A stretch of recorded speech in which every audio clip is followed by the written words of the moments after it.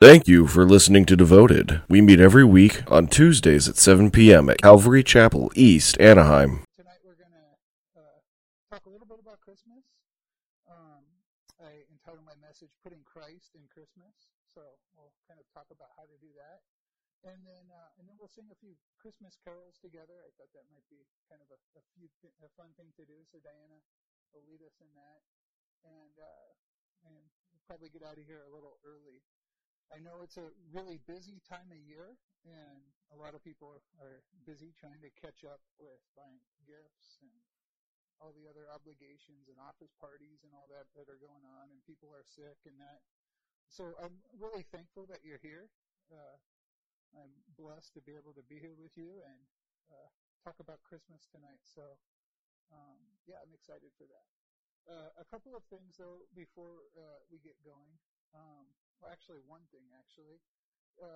If you don't have anything going on New Year's Eve, we're putting on kind of an event for the church in the cafe starting at 7 o'clock. We'll have all kinds of fun activities to do, and I'm still trying to figure out what some of those are. And I would be really blessed to have a few people helping me with that and kind of, just there to help, that night. And so I don't have to feel like I have the pressure of doing everything. So if you're able to help, if you want to come. If you want to come and help, talk to me. That would be a huge blessing. But I'm sure it'll be a really fun night. We got some neat things. We're going to do a Bible scavenger hunt, something I'm kind of making up. So I have a feeling it's either going to be really, really great or it's just going to be a huge waste of time. One of the two. So I'm really praying that the first option will be the case. We're going to do that. We're going to watch a movie called Before the Wrath, which is a really neat movie. It was made a couple of years ago, and it talks about the ancient Jewish wedding kind of ritual, or what an ancient Jewish wedding looked like. And it's really fascinating because the archaeological evidence that kind of tells us what that looked like with this wedding feast and all of that, and the way that proposals and marriages work. It's an exact picture of what the Bible says about the Lord's return and the way that he's going to come for his church. So we're going to watch that. That'll be fun. We'll have some other games. We'll have some appetizers and desserts and things like that. So I think it'll be a great night. We'll bring in the New Year praying and having communion. So if you don't have anything to do on New Year's, come here. So I want to invite you to that. Now, if you have your Bible, open to Luke chapter 2. Luke chapter 2. If you don't have your Bible, you need to repent and grab one from over there. But Luke chapter 2, let me pray for us. God, we do thank you that we get to be here. Lord, I know that this group is a little smaller. I know it's a busy time of year. I know that it's a chaotic time of year, and there's all kinds of stuff going on. And but I thank you that you're here, and I thank you that you say where 2 or 3 are gathered in your name, that you are present. And I thank you that you do amazing things with small groups, Lord, and I thank you that you, this Christmas story is going to show that you enter into our mess and the things that are messed up and our chaos and all that, and you identify with us, and you point us to the Lord, and you redeem those things, Lord. So we're thankful for that. We pray that you would do that right now. I pray that you would speak to us and encourage us and edify us and comfort us and really just help us to be able to honor you in this season. And to get out of it what you want us to get out of it. I believe that you put these feasts here for a reason. You've given us holidays for a reason, and it's to increase our faith and draw us closer to you. So may that happen tonight and during this season. We love you. We commit these things to you. In Jesus' name we pray. Amen. All right. So, again, I entitled this Putting Christ in Christmas, and you'll see why in just a moment. My grandma, she was a really, really sweet lady, In fact, I never really saw her get mad. Only one time in my life I heard her cuss. I remember it extremely vividly. Me and my cousins were in her and my grandfather's old Oldsmobile, and we're driving down the State College Boulevard, and she's going to turn right there under Placentia, and she missed something or missed the turn, and she said, "Oh, shh!" And all of us were like, "Whoa, Grandma!" It was like the car went silent, and for the rest of her life, it's like, "Hey, remember that time we heard Grandma cuss?" It's like the one time that she cussed in her entire life. She wouldn't leave it down, but she was a really, really sweet woman. But she would get riled up over one thing. There's one thing I remember that she would always get riled up over. If she ever saw or heard someone say, "Merry Xmas," she would get fired up. She'd be like, "No, it's Merry Christmas. Don't be taking Christ out of Christmas." That was her whole thing. And she was really, really passionate about it. Well, it's really impossible to take Christ out of Christmas. Even saying Merry Xmas, in a way, is saying Merry Christmas. The early church, the first symbol that they had for Jesus and for being a Christian, the first way they identified themselves was with a simple mark, and it was the Greek letter T. And they did that because, there was persecution and things like that, and so they didn't really want to, put a sign up, First Baptist Church or Calvary Chapel of Jerusalem and all that, and identify, "Hey, come, yeah, this is where we are." So they used a very common symbol, something that, other people use and things like that, but they would be able to identify. And it was the Greek letter key. Well, we have a letter in our alphabet that resembles the Greek letter key. You know what that is? It's the letter X. Right? And so even when it says Merry Xmas, it's Merry Christmas, because the X is really a symbol for Christ. So no matter how hard we try, you really can't take Christ out of Christmas. But I think we've all experienced the sentiment that she had living in the time and place that we live.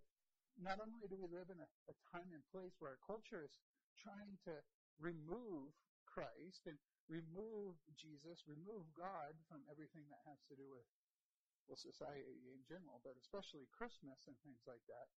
But it's also replacing it with things that are obviously pagan. And so we don't like that.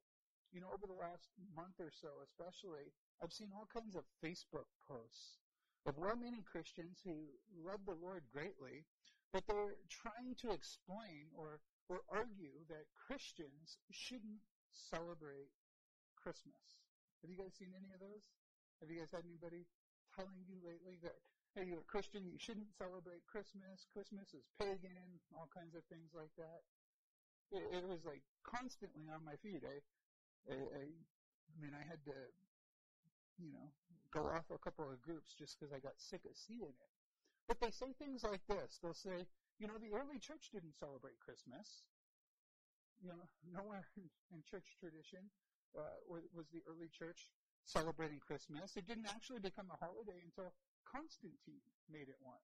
When he merged a pagan holiday called Saturnalia with Christmas. When the church merged with the Roman Empire in the 300 ADs. You see things like, the Puritans, they had outlawed Christmas. In fact, they had passed laws saying that if you exhibit too much Christmas flair, that you'll get fined shillings. It was against the law to celebrate Christmas. I've seen things like saying, hey, Santa and Satan are spelled with the same letters. That's not that far. They point to the commercialism, the materialism, the overall debauchery, and say no way could this be godly or something Christians should be involved in. So there's this debate. Should Christians celebrate Christmas? Is this something that Christians should do? Is this something that honors the Lord? Well, I want to say this. It's okay to celebrate Christmas. Let's just do it in a way that honors Christ. So fill in the word okay and honors on your outline if you have one. It's totally okay to celebrate Christmas.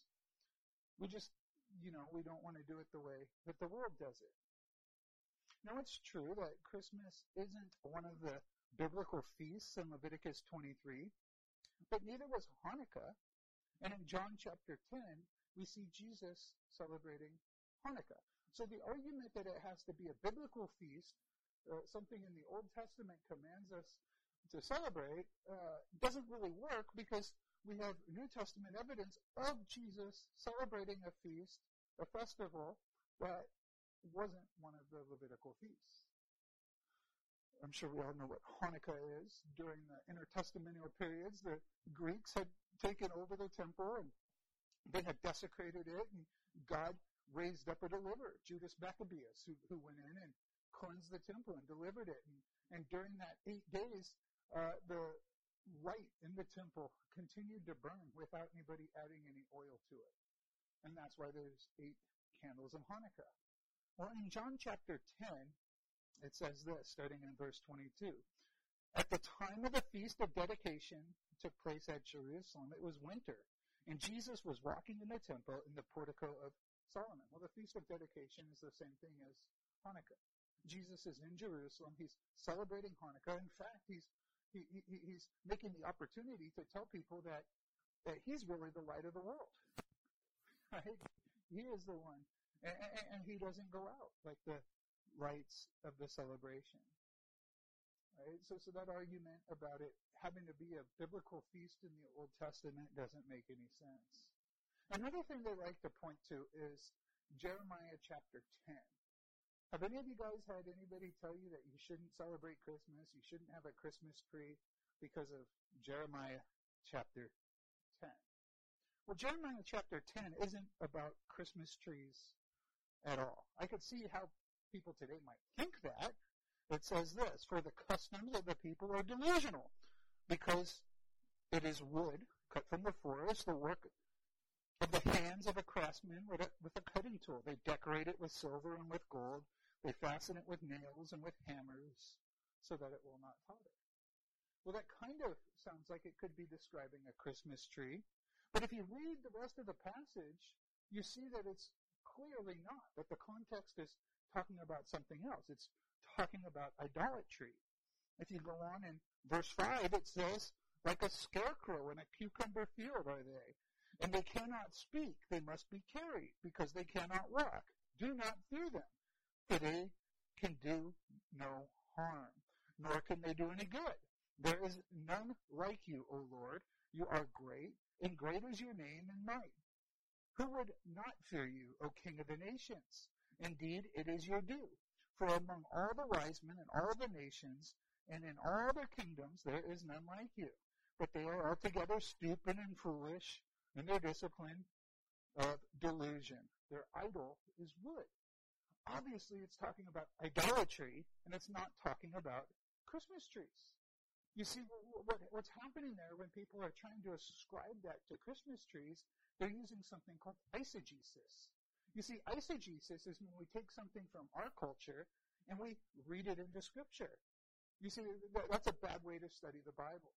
When we study the Bible, we want to use what's called exegesis, where we're pulling out of the text what was the original author's meaning to the original audience. When Jeremiah wrote this, what did it mean when the time that Jeremiah wrote it to the people he wrote it to? That's what we're looking for. They didn't have Christmas trees when Jeremiah wrote the book of Jeremiah. Christmas didn't exist, so a Christmas tree couldn't have existed. So this cannot be talking about Christmas trees. It's talking about idolatry. So we want to make sure when we study the Bible that we're looking for what was the original writer, the original author, saying to his original audience. And that's the meaning. And then once we have the meaning, we could take it and apply it to today. Now, it might be fair to say this, that Jeremiah 10 excludes idolatry, and a lot of Christians today have made Christmas an idol and are making an idol out of some of these things. Well, then it's not getting rid of Christmas, it's getting rid of the idolatry. repenting of that and celebrating Christmas in a way that honors the Lord. In Ephesians 5, verses 15 and 16, Paul says this. He says, therefore, be careful how you walk, not as unwise men, but as wise, making the most of your time because the days are evil. Some translations say redeeming the time, for the days are evil. That word time, it's not the Greek word chronos. It's not speaking about chronological time. It's speaking of the opportunity. Redeem the opportunity in front of you. God's put opportunities in front of you. Redeem them for God's glory and for His kingdom. And I have no doubt that if Jesus were here, that they would celebrate Christmas. They would be taking every opportunity they could to use the things around them to point people to the Lord and say, hey, this is the season for Jesus. They would be using every opportunity that Christmas would afford to proclaim Jesus and the gospel. If the world wants to give us a season to celebrate the incarnation of our Savior, we'd be foolish to not take it. I mean, can you imagine how this looks to the rest of the world? The season where the world kind of acknowledges that this is a Christian holiday, and to some extent, most of the world participates in some amount of fashion of that. Then they look at Christians who are saying, no, Christmas is evil, it's of the devil, don't celebrate it. I mean, that must be so confusing to the world. They must think we're absolutely crazy. You see, we don't want to reject things, we want to redeem things. We've already established that our society has made a mockery of the holiday, and that's what I want to talk about tonight. How do we redeem Christmas? How do we put Christ back in Christmas? How do we celebrate Christmas in a way that honors God? And I want to use a really, really familiar text to us to do that. Luke chapter 2, verses 1 through 20. And when I say this is a super familiar text, I'm not saying that lightly at all. I mean, this is a text that's even used in worldly environments. This is a Bible verse that even the world reads and knows. Can any of you think of a worldly setting or a worldly environment, a pagan environment, where this text is read or recited? Knott's Berry Farm. At Disneyland, yes. If you go 2 days a year, they have the candlelight procession down Main Street. I was there a handful of years ago. And Chris Pratt, of all people, stood up and he read Luke chapter 2 on Main Street of Disneyland. I mean, who would have thought that?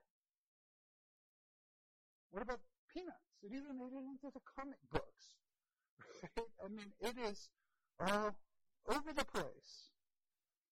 And I just want to give us this warning. Don't let the familiarity of it kind of drown out the truth of it. I think we have this tendency when there's things that we are super familiar with, we just stop listening. We stop paying attention. We let our mind kind of drift. Or it just becomes so ordinary that we just kind of go through it. And we lose the splendor. We lose the majesty of these familiar things. I remember when I first moved or started living in Jerusalem, I would go for these walks around the walls of Jerusalem. And there's one turn. You'd go by the eastern side of Jerusalem, and you have the Mount of Olives there on your left, and then you make a right, and you're making that corner by the Dung Gate. And and you look over, and it's the southern steps of the Temple Mount right there. And it's just, it's amazing. I mean, you're looking at it. That's one of the few places we know that Jesus literally walked up. Well, I mean, that's where Peter preached on Pentecost, and 3,000 people got saved. I mean, it's incredible. And you walk by, and you're just like in awe. And you're like, wow, that's the southern steps. And I get to walk by this every day. Well, then after a few months, I remember walking by, and it just became so normal. And it was like walking by the 7-Eleven by my house now. It was just something that was there. Because I started to become familiar with it. Right? And we don't want to let this happen with this passage. So let's look at Luke chapter 2. It says, now in those days a decree went out from Caesar Augustus that a census be taken of all the inhabited earth. This was the first census taken while Quirinius was governor of Syria. And everyone was on his way to register for the census, each to his own city. Joseph also went up from Galilee, from the city of Nazareth to Judea, to the city of David, which is called Bethlehem, because he was of the house and the family of David, in order to register along with Mary, who was engaged to him and was with child. While they were there, the days were completed for her to give birth. And she gave birth to her firstborn son, and she wrapped him in cloths and laid him in a manger, because there was no room for them in the inn. In the same region, there were some shepherds staying out in the fields and keeping watch over their flock by night. And the angel of the Lord suddenly stood before them, and the glory of the Lord shone around them, and they were terribly frightened. But the angel said to them, "Do not be afraid, for behold, I bring you good news of great joy, which will be for all people. For today in the city of David there has been born for you a Savior, who is Christ the Lord. This will be a sign for you. You will find the baby wrapped in cloths and lying in a manger." And suddenly there appeared with the angel a multitude of the heavenly hosts, praising God and saying, "Glory to God in the highest, and on earth peace among men, with whom he is pleased." When the angels had gone away from them into heaven, the shepherds began saying to one another, "Let us go straight to Bethlehem then, see this thing that has happened, which the Lord has made known to us." So they came in a hurry and found their way to Mary and Joseph and the baby as he lay in the manger. And when they had seen this, they made known the statement which had been told them about this child. And all who heard it wondered at these things which were told them by the shepherds. But Mary treasured all these things, pondering them in her heart. The shepherds went back, glorifying and praising God for all that they had heard and seen, just as had been told them. That is the word of the Lord.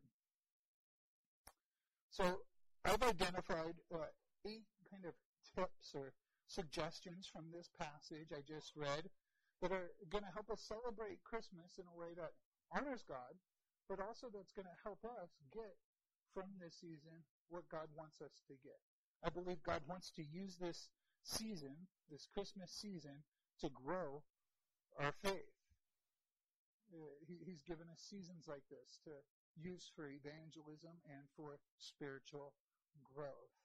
And this first principle I want us to see is we need to trust. Man's decrees accomplish God's decrees. So fill in the word trust and accomplish for verse 1. Man's decrees accomplish God's decrees. Look at verses 1 through 5 again. It says, "Now in those days a decree went out from Caesar Augustus that a census be taken of all the inhabited earth. This was the first census taken while Quirinius was governor of Syria. And everyone was on his way to register for the census, each to his own city. Joseph also went up from Galilee, from the city of Nazareth to Judea, to the city of David, which is called Bethlehem, because he was of the house and the family of David, in order to register along with Mary, who was engaged to him and was with child." It's significant, just want to point this out, that in verse 4 it talks about Mary and Joseph being from the house and the family of David. Why? That's setting up for Christ to be presented as the Messiah, right? Because he had to be from the lineage of Abraham and the lineage of David. You could read in 2 Kings chapter 7, this story where David is promised that one of his descendants would sit on that throne forever. You have this Davidic promise that David was given, and from there, the Jews knew that when the Messiah came, he had to be from the lineage of David. But there's this census, and it's ordered by Rome. And they would issue these censuses for 2 reasons. Number 1 was for military purposes. They want to know, how many people are able to fight, how big their army is, things like that. And then the other reason was for taxation. Rome wanted to know how much they could tax people. So they would have all kinds of censuses and things like that, trying to gather this kind of information. Now the Jews, they were excluded from serving in the Roman military. I believe that was because the Romans really looked down on the Jews. They looked at them as these kooky religious people and not worthy to fight with us. And, a Roman soldier is probably like, hey, I don't want to share a foxhole with this religious Jewish person, and so they were excluded from serving in the military. So that tells us that this census, it was all about taxation. It was all about how much could they get out of each Jewish family for taxes. But some of the scholar type people, they have a problem with these verses. They have a problem with this census. They say things like, we have absolutely no historical evidence of a worldwide census at this time. And that's true. There's no extra biblical evidence that confirms that there was a census where the whole world had to come during right around the time of 6 BC. Furthermore, they'll say things like Quirinius wasn't governor of Syria until well after Jesus was born. They'll say it's highly unusual for people to have to travel for another town to register for a census. Usually they would just have you register in the town you're in. I mean, that makes sense, right? Because you're going to be using services in the town you're in and things like that. Like when we do censuses, it wouldn't make sense for me to go to San Diego and register for it because I'm not going to use any of the services in San Diego, right? So they want to know. So that really doesn't make a whole lot of sense. And further, usually when there was a census, it was just the husband that would go. It would just be one person. There was no need for the whole family to go and register for it. So they say there's problems with the Lucan account of this census. They say that Luke made a mistake. Or worse, that he purposely misrepresented the facts to make his case or prove a point. But I don't buy that one bit. I don't believe Luke made a mistake. I don't believe that he misrepresented the facts. First of all, because the Bible's inspired by God, and we know that all Scripture is inspired, and God doesn't make any mistakes. Second, if we read how Luke began his gospel, the first few verses of it, we see that he was very, very, very careful to make sure that there weren't any mistakes. He wanted to make sure that people had the accurate truth. He said, inasmuch as many have undertaken to compile an account of the things accomplished among us, just as they were handed down to us by those who from the beginning were eyewitnesses and servants of the word, it seemed fitting to me, as well as having investigated everything carefully from the beginning, to write it out for you in consecutive order, O most excellent Theophilus, so that you may know the exact truth about the things you have been taught. Luke was very careful about the way that he represented who Jesus was and this birth account of his. So to say there's a mistake there, I am just not buying it. So how do we reconcile these things? How do we reconcile the evidence of this census with what Luke has written? To be honest, I don't know. But to be honest, I also don't see it as a problem. I see it as all the more a miracle of God. That he would cause this Roman ruler to call for a highly unusual census, which brought both Joseph and Mary to Bethlehem at the exact time that Jesus was prophesied to be born. I mean, that's a pretty big coincidence, right?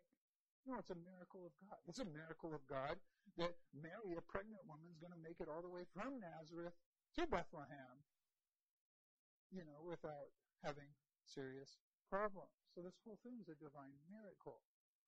Micah 5:2 says that Jesus needed to be born in Bethlehem. Daniel chapter 9 predicted the time that Jesus had to be born. And God was using the census that was given by a pagan king to bring these things into place. I'm sure Joseph and Mary weren't all that excited about traveling 90 miles while 9 months pregnant just because some dumb politician said so. Right? But they went. They obeyed. Today I'm kind of baffled by some Christians. I really am. I get one of the classes I teach here at the school is eschatology. It's end times. And another thing that I oversee is the Salt Light Ministry, which has to do with politics. So I kind of see how these two things converge. But I hear a whole lot of Christians that are really excited about the Lord coming back.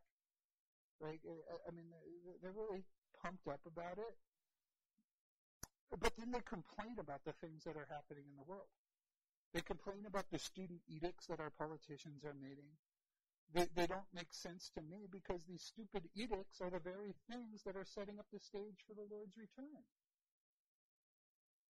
I'm sure there was a lot of people that were complaining, this stupid taxation. I got to go all the way to Bethlehem just to register for this tax and all of this. Well, those were the events that brought the Lord to the earth, the greatest moment in history. And maybe some of these events that we don't like, this forcing people to get a vaccine, and some of these things are going to be the exact precursors that are going to lead to the Lord returning. It really doesn't make sense to complain, right? When we realize that God is the author of history, that God is the one who's providentially working out history to accomplish his plan, that he's sovereign over everything. Well, when we're complaining, who are we really complaining about? And I love that. Joseph and Mary, they just went.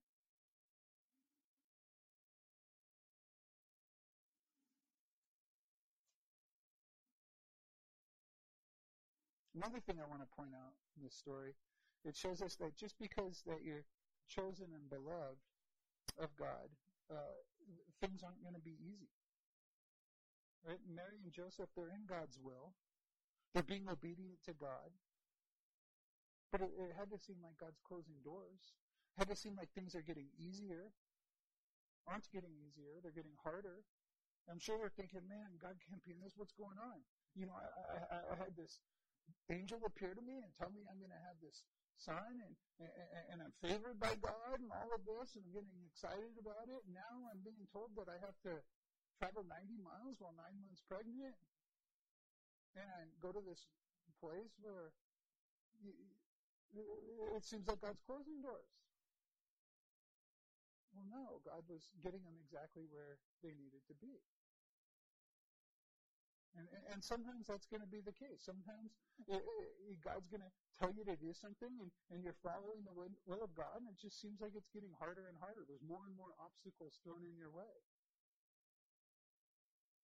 And I think sometimes God just does that so that when it does come to pass, he gets all that much more glory. And people could see that it really was the Lord that got them there. God doesn't necessarily make the road easier. He strengthens us to be able to go through the road and get where he wants us to be. Again, they had to go 90 miles. 9 months pregnant. Walking. I mean, for context, that's like from here to San Diego. Probably took them a week to walk there. But they went. Point number 2, we need to prioritize getting the inside ready over the outside ready. There's a time of year, there's a lot of people preparing. It seems like nonstop preparing. You're preparing homes, you're preparing gifts, you're preparing parties, preparing meals. Might I point out that in the first Christmas, the greatest Christmas, didn't have any of this. The only preparing that was going on in the first Christmas was preparing to go to the census in Bethlehem. Well, that's not entirely true. In chapter 1, there was these angels appearing and preparing the hearts and mind of Mary and Joseph to get ready to be able to celebrate this first Christmas, to have Jesus born. I know those are other preparations aren't going away. And I know that there's decorating to be done, that there's gifts to be bought and given, there's family gatherings to be had.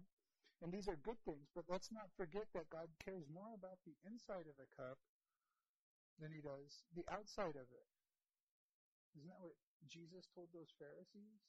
You see, I mean, we could go through so much effort trying to make the party nice, trying to make the house nice, have the greatest decorations, give the biggest gifts, all of that, and miss the whole point. Never have our heart draw closer to the Lord. Never experience the Lord coming into our heart. That's exactly what the Pharisees did. Jesus says this in Matthew 23, when he's given his 8 woes to the scribes and Pharisees. He says, "Woe to you, scribes and Pharisees, hypocrites, for you clean the outside of the cup and the dish, but inside they are full of robbery and self-indulgence. You blind Pharisee, first clean the inside of the cup of the dish, that the outside may become clean also." So if we want this Christmas to have the type of effect that God wants us to have, we need to start inside. We need to start by preparing our heart, not our homes. We need to get our minds ready, through the Word of God, through prayer and things like that, not our shopping list. Those things are secondary. Point number 3, we need to make room for Jesus. From the word Jesus. Look at verse 7. It says, "And she gave birth to her firstborn son, and she wrapped him in cloths and laid him in a manger, because there was no room for them in the inn." There was no room for Jesus in the inn. In John's prologue to his gospel, it says this: "He was in the world, and the world was made through him, and the world did not know him. He came to his own, and those who were his own did not receive him." This is pretty amazing, right? It says in John 1:3 that Jesus made everything. There's nothing made in the world that Jesus hasn't made. Well, that would include the inns. That would include Bethlehem. And he's going there. His parents are going there, pregnant with him, and they're saying, "No, we don't have room for you, Jesus. You can't be here. Even though you made it, even though it belongs to you, everything belongs to God, you can't come here. You can't sit here."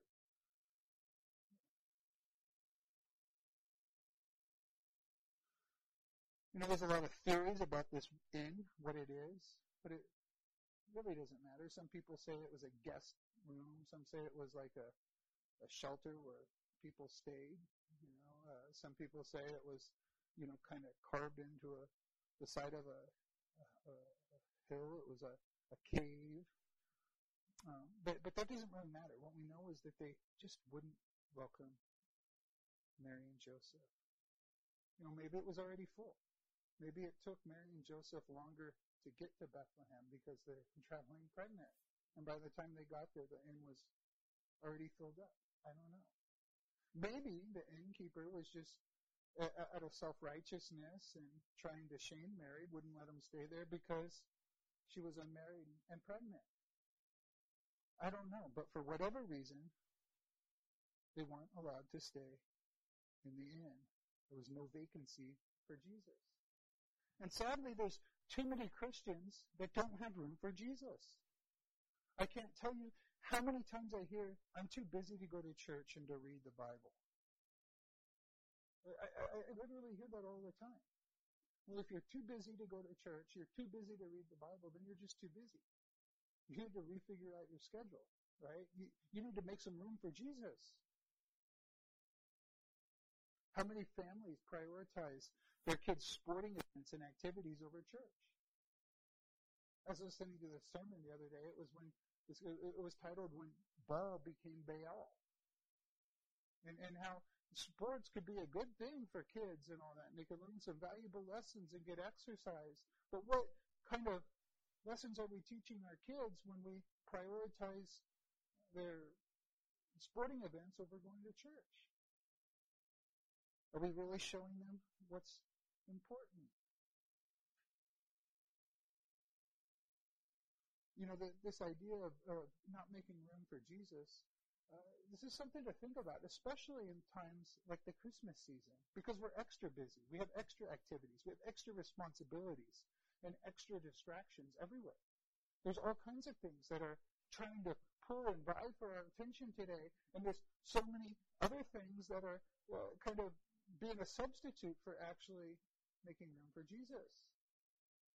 You know, we go to this holiday Christmas party, and it's got some Christmas decorations, and we sing a few Christmas songs, and we think, hey, we're spending time with Jesus. Well, are we really? Are we making room for Jesus, or are we letting this thing substitute for that? We need to make it a priority. We need to say, you know what, no matter what, I'm going to spend time with the Lord. And the more busy I am, the more things I have going on, the more time I need to spend with Him. You know, Martin Luther, at the height of the Protestant Reformation, you know, he's leading this Reformation from the Catholic Church, extremely busy guy. He said this, he's like, if I can't pray for 3 hours, I can't do anything. And he said, because I have so much going on, that's why I have to pray for so long. I have more things to pray about. It's not like I'm extra busy, so I minimize my time with the Lord. No, the more busy you are, the more time you need with the Lord because you have more things to pray about. It's the opposite. It becomes really, really easy for things to crowd Jesus out. Don't let that happen. Have you ever thought about how busy Jesus must have been?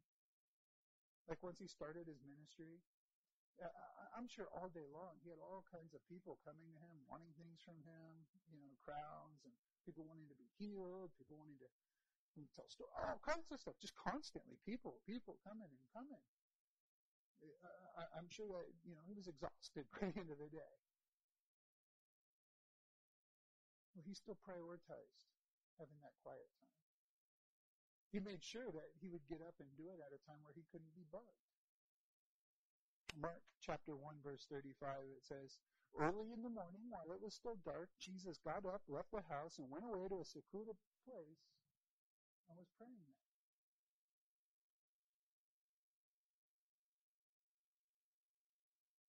You have to do whatever it takes to have time with God.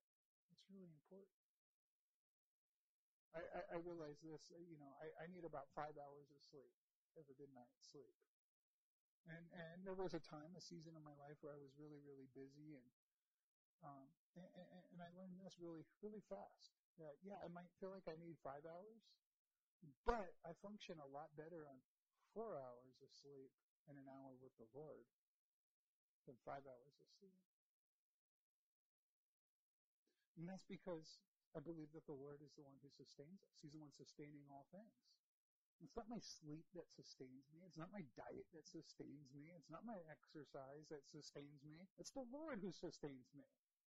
And if I really believe that, I'm going to prioritize spending time with Him over these other things. It won't be in vain, I promise you.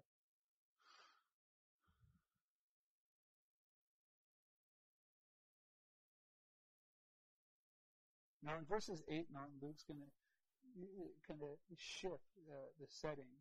And now we're going to go from this setting and what brought Mary and Joseph to Bethlehem to this angels coming and pronouncing to shepherds that Jesus was born. Right? It's interesting when you think about it. Mary and Joseph, they got this angelic visit regarding the birth of Jesus. And so do these shepherds. The birth of John the Baptist, his dad Zechariah prophesied over John. And at the birth of Jesus, angels prophesied the word of God. Really what we have is God proclaiming who Jesus is at his birth.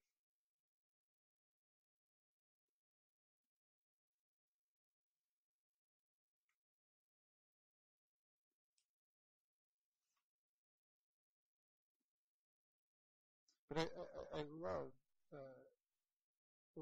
in verse 15 it says this. It said that these angels that had came and had proclaimed this. And then in verse 15 it says, when the angels had gone away from them into heaven, the shepherds began saying to one another, let us go straight to Bethlehem then and see this thing that has happened, which the Lord has made known to us. Right? So it's these angels, these messengers coming and pronouncing this. But the shepherds knew that it was the original source was from God. It was a message from God. It was God who was proclaiming it. And what did they proclaim? Verses 8 and 9, it says, in the same region there were shepherds staying out in the fields and keeping watch over their flock by night. And the angel of the Lord suddenly stood before them, and the glory of the Lord shone around them, and they were terribly frightened. I love this. These shepherds, they're just tending their sheep, and suddenly an angel of the Lord appears right next to them. We aren't told much about this angel other than that it was suddenly there. It was similar to the angel that appeared after Jesus ascended into heaven.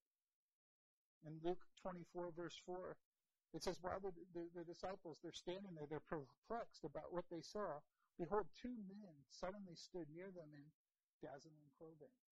These two angels were suddenly there by the disciples, saying, don't you know that the same Jesus has to return the same way that he left?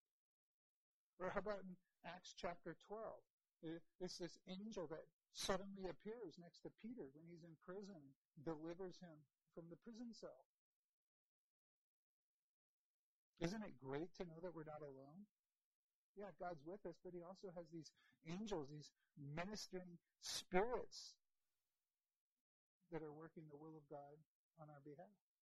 And every now and then, God's going to peel back and let us see into the spirit realm, and we get these glimpses of these angels and them working for us. I'm so glad that the Bible gives us these pictures.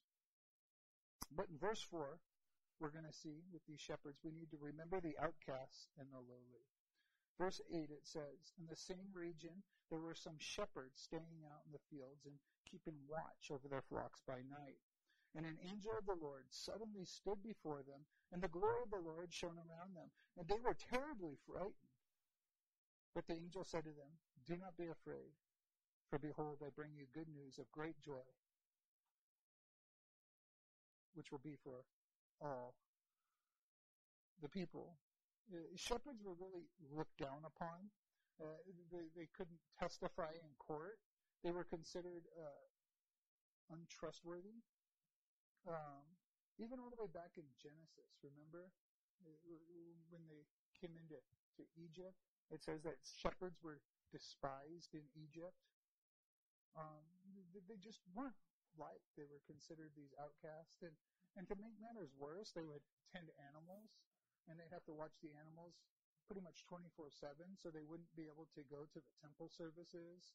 There'd be times that they'd have to care for wounded animals, and animals would die, things like that, which would render them unclean, and so they wouldn't be able to participate in Israel's worship. And so they were just really looked down upon. Right? They weren't looked at as people that were trustworthy. Yet these shepherds are the first people God chooses to announce the birth of the Messiah to. You know, if we really want to exhibit the spirit of Christmas, we'll look for forgotten people and we'll spend time with them. We'll look for the lowly people and we'll bring them into our fold. Can you imagine how much that would bless someone? You see someone that's alone during this season, and everybody else is having fun, enjoying their family, enjoying good things, and for whatever reason they're alone. Or if you come and spend time with them, and better yet, bring them into what you're doing, that would have to be a huge thing for that person.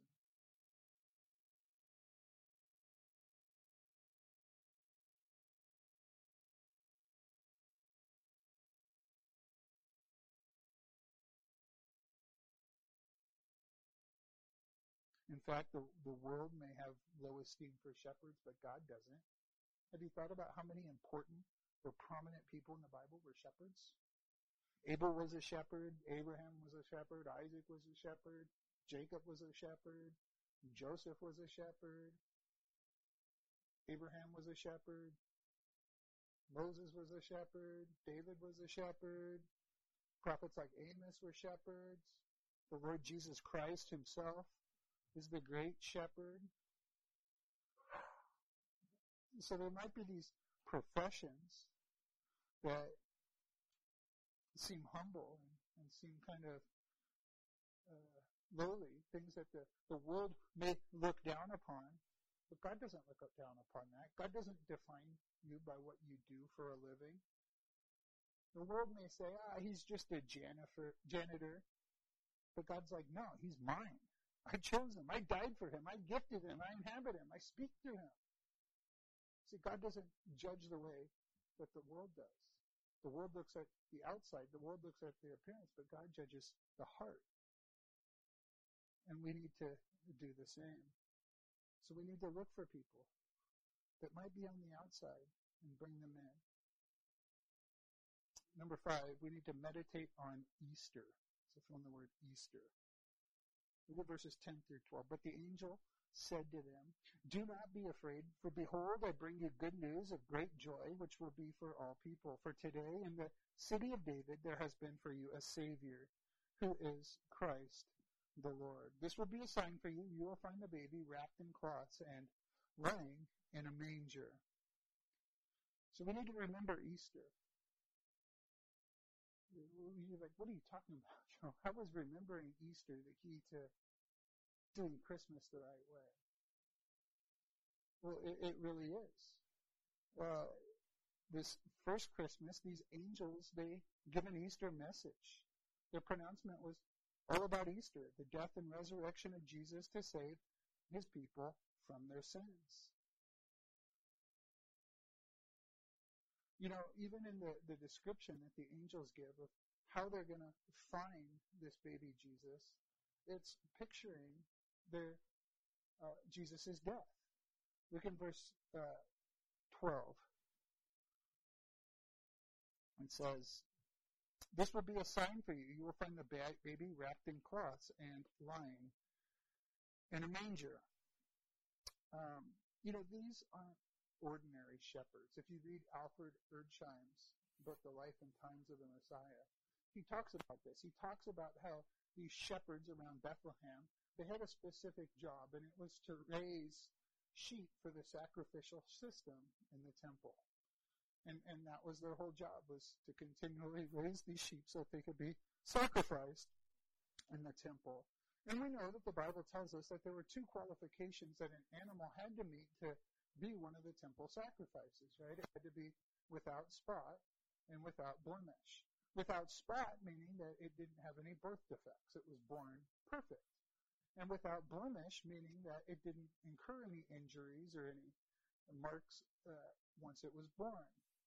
So when a sheep was born that didn't have a spot, they would take it and they would wrap its arms in tight and its legs, and they would wrap it in cloth real tight, and then they would take it and they would stick it in the manger in this feeding trough so that it was real snug in there and couldn't move around.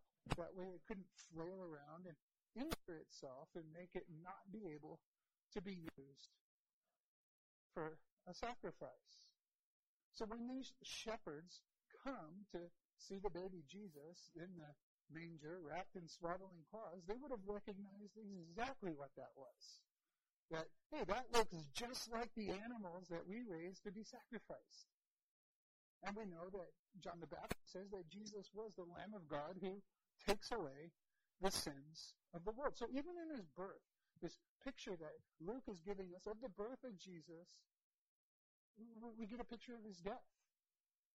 And that's because Jesus came to die. You know, the main focus of the gospel narratives, it's hardly any of it is on the birth of Jesus, if you think about it. There's 4 gospels, only 2 of them talk about the birth of Jesus. In the Gospel of Matthew, it pretty much talks about it kind of like in passing. It doesn't really give much detail to it.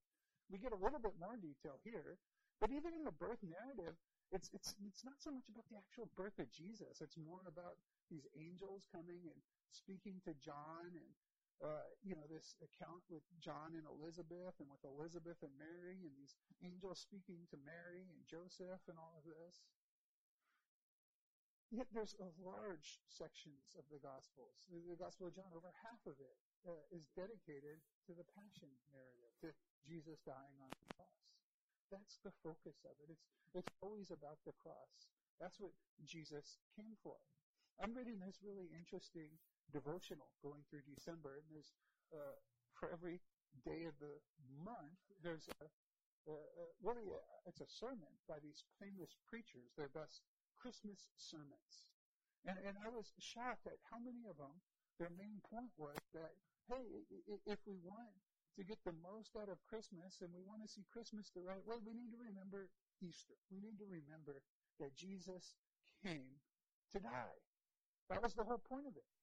Jesus, the immaculate birth, immaculate conception and all that, wouldn't mean anything if Jesus didn't die and raise from the dead. I believe the verse that most speaks of the spirit of Christmas is in Philippians 2, verses 5 through 11. I think this right here really is the spirit of Christmas. It says, have this attitude in yourselves, which was also in Christ Jesus, who, although he existed in the form of God, did not regard equality with God a thing to be grasped. But he emptied himself, taking the form of a bondservant, being made in the likeness of men.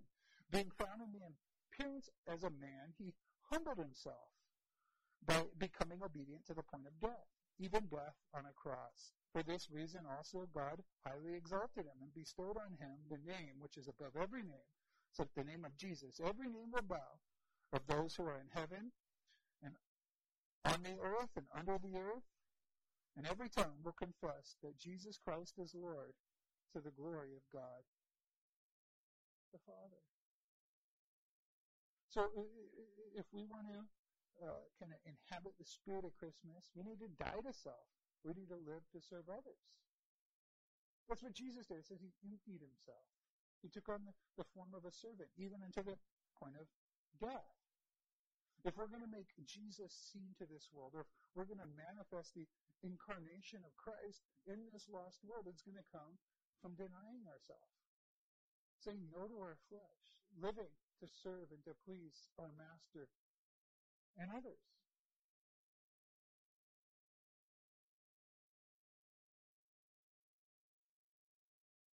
Luke chapter 2, verse 10. But the angel said to them, do not be afraid, for behold, I bring good news of great joy, which will be for all people. Good news of great joy. This literally is the gospel, the good news. These angels are proclaiming the gospel at the birth of Christ to these shepherds. And notice how this gospel message, this good news, is for all people. It's not just for the Jews. It's not just for the priests. It's not just for those who have everything together. The gospel is for everyone, for Jew and Gentile. It's for shepherd and wise man. It's for poor and it's for rich. Jesus is the good news for all people. But he also needs to be the good news for you personally. I love how both of these come out in this text. He's the good news for all people. But look at verse 11. It says, for today in the city of David there has been born for you a Savior, who is Christ the Lord. This will be a sign for you. You will find a baby wrapped in cloths and lying in a manger. Yes, Jesus is the Savior of the world, but you have to let him be your Savior of your soul. In John 1, we see that he came to his own, but there was his own who would not receive him. But to as many as received them, he gave the right to become children of God. Right? You personally have to receive him. But how much of good news is this? What's the best news ever? Verse 11, for today in the city of David there has been born for you a Savior, who is Christ the Lord. This phrase for today throughout the Bible, it's often speaking of like a turning point in redemptive history. This new era of experiencing God in a greater capacity. And that's exactly what happened at the birth of our Lord Jesus. But it says that this good news, this Jesus, that he's going to bring three things, or he's going to be three things. First of all, he's going to be a Savior. He's going to be a Savior. If anyone understood the need for a Savior, It's these shepherds. Think about it. Remember, they're not ordinary shepherds. They're shepherds providing sheep for the sacrifice. And the sheer number of these sheep, the fact that they have to keep producing sheep day after day after day, 2 sheep at least a day, for these sacrifices, it testifies to the fact that the blood of bulls and goats cannot forgive sins. That there needs to be an ultimate Savior. that these animal sacrifices aren't cutting it. And so if anybody realized the fact that there needed to be a Savior, it was these shepherds, and it was going to be good news. But it says, for today, in the city of David, there has been born for you a Savior, who is Christ the Lord. That word Christ, it means the anointed one. He is the Christ, or Messiah is another word for that. Christ means anointed one. In the Old Testament, many people were anointed for tasks. The offices of priest and king and prophet would be anointed. So the Jews, they understood what anointing was. They understood that there was people that were anointed. Yet they looked forward to an ultimate deliverer who would provide a delivery unlike any of the other deliverers. And he would be not just anointed, but he would be the anointed one.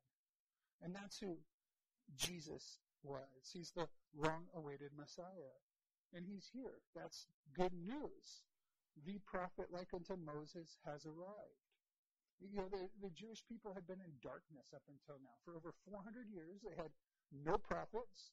They had no prophetic witness. They had no word of God. The glory of the Lord had left the temple through the east gate. Ezekiel tells us that. And the Jewish people were left in darkness for hundreds and hundreds of years.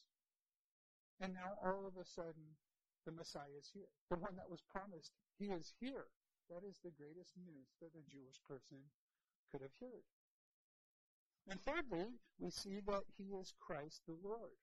Israel had experienced wave after wave of crafty kings or crappy lords. And now they're subject to Rome. The news that there has arrived a righteous Lord who deserves our lordship, that's good news indeed. You know, our culture doesn't really see authority as a good thing. I used to despise authority when I was in the world. But now I'm super thankful for the authorities that God has placed over me. I realize that I need them. I realize that they're there for a purpose, that they are a good thing. But I'm especially thankful that Jesus is my ultimate authority, that he has the lordship of my life. Over 6,800 times in the Bible, God reveals himself as Lord, more than any other term. This shows us that first and foremost, God wants to identify with us as a Lord and us being his vassal. That's the relationship he wants us to have. He wants to relate everything to us on a lordship level. He wants to be our Lord. And notice how it says that he is the Savior, Christ the Lord. Right? It's Savior and Lord. The two go together.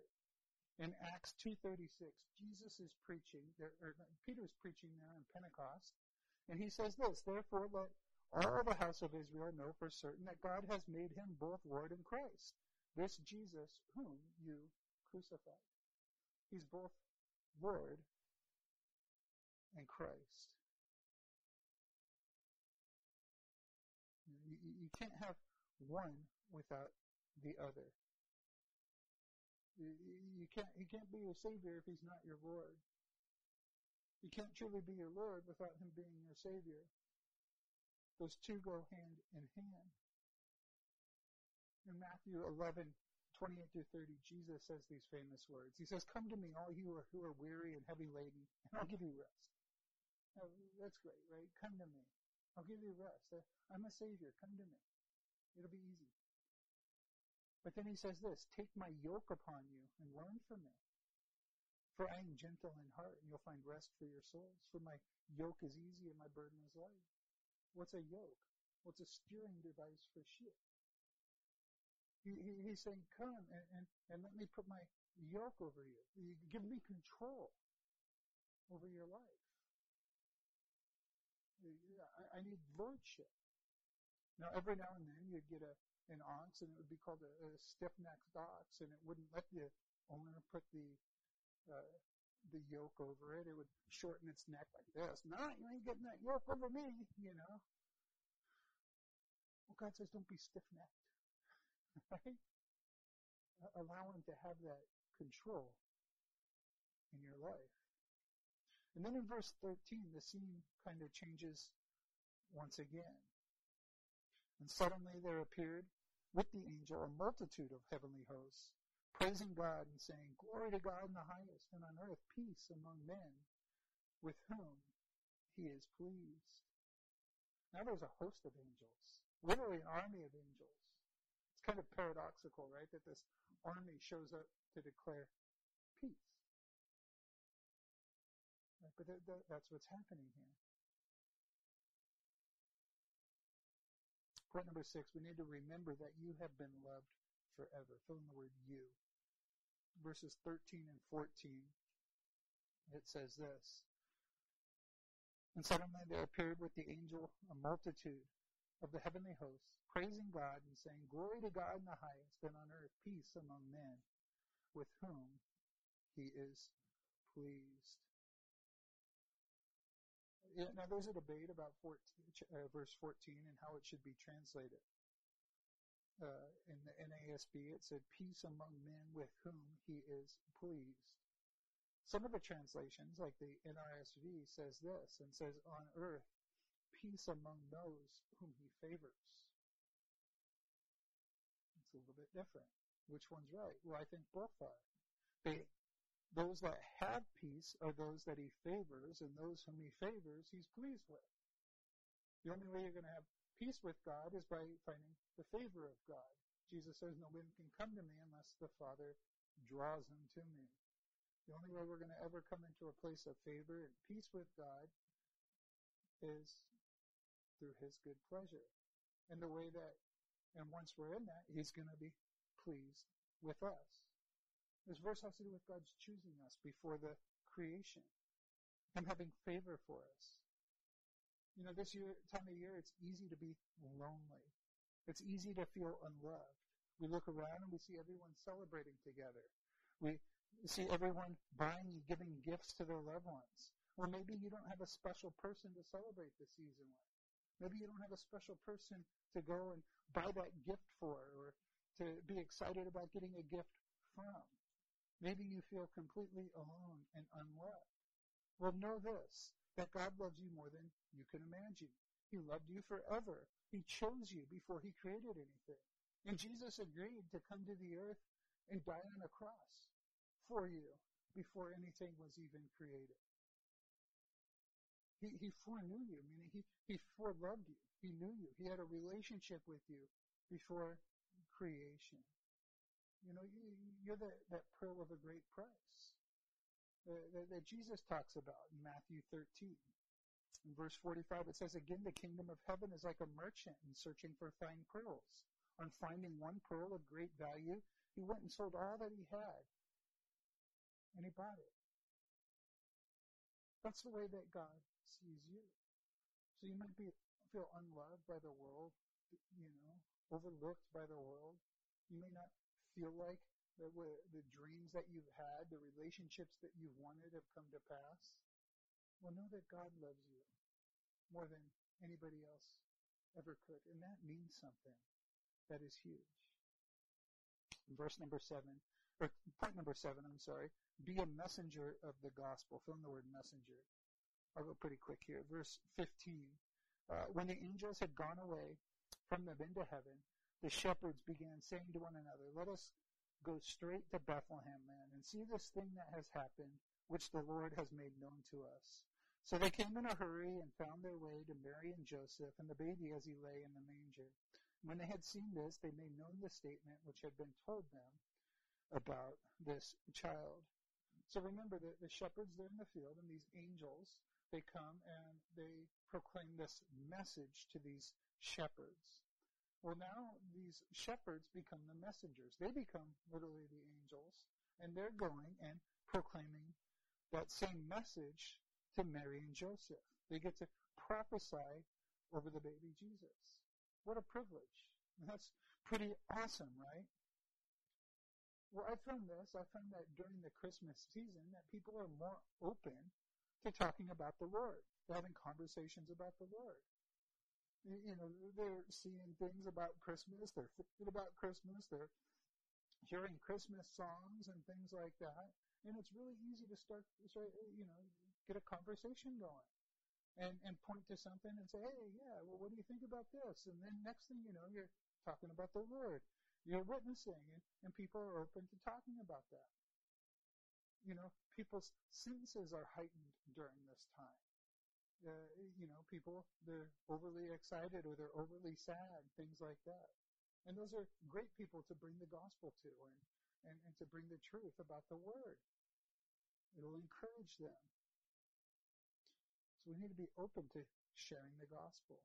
Notice in verse 15 how they came in a hurry. It's hard to convey what the Greek says about this, that they came in a hurry. They literally made a beeline to Bethlehem. They went as fast as they could. They didn't count the cost. It's not like they said, oh man, we need to find so-and-so to take care of these sheep, and I need to make sure that, I got my ship covered for tomorrow, and working out all these details. No, they're excited. They heard from God, and they're just going after it. They're going to tell people about it. And that's the type of enthusiasm I think the Lord wants us to have. Remember that woman at the well? Jesus had told her all that she'd ever did, revealed herself to her. And remember what happened? She left without her vase and took off into the city to tell all the guys that she might have met the Messiah. It's that idea. It's, hey, I've met the Lord. You got to come meet him. I can't do anything else till I tell you that. Point number 8, last one. We need to stay amazed. Don't lose your awe. Stay amazed, feeling amazed and awe. Verse 18.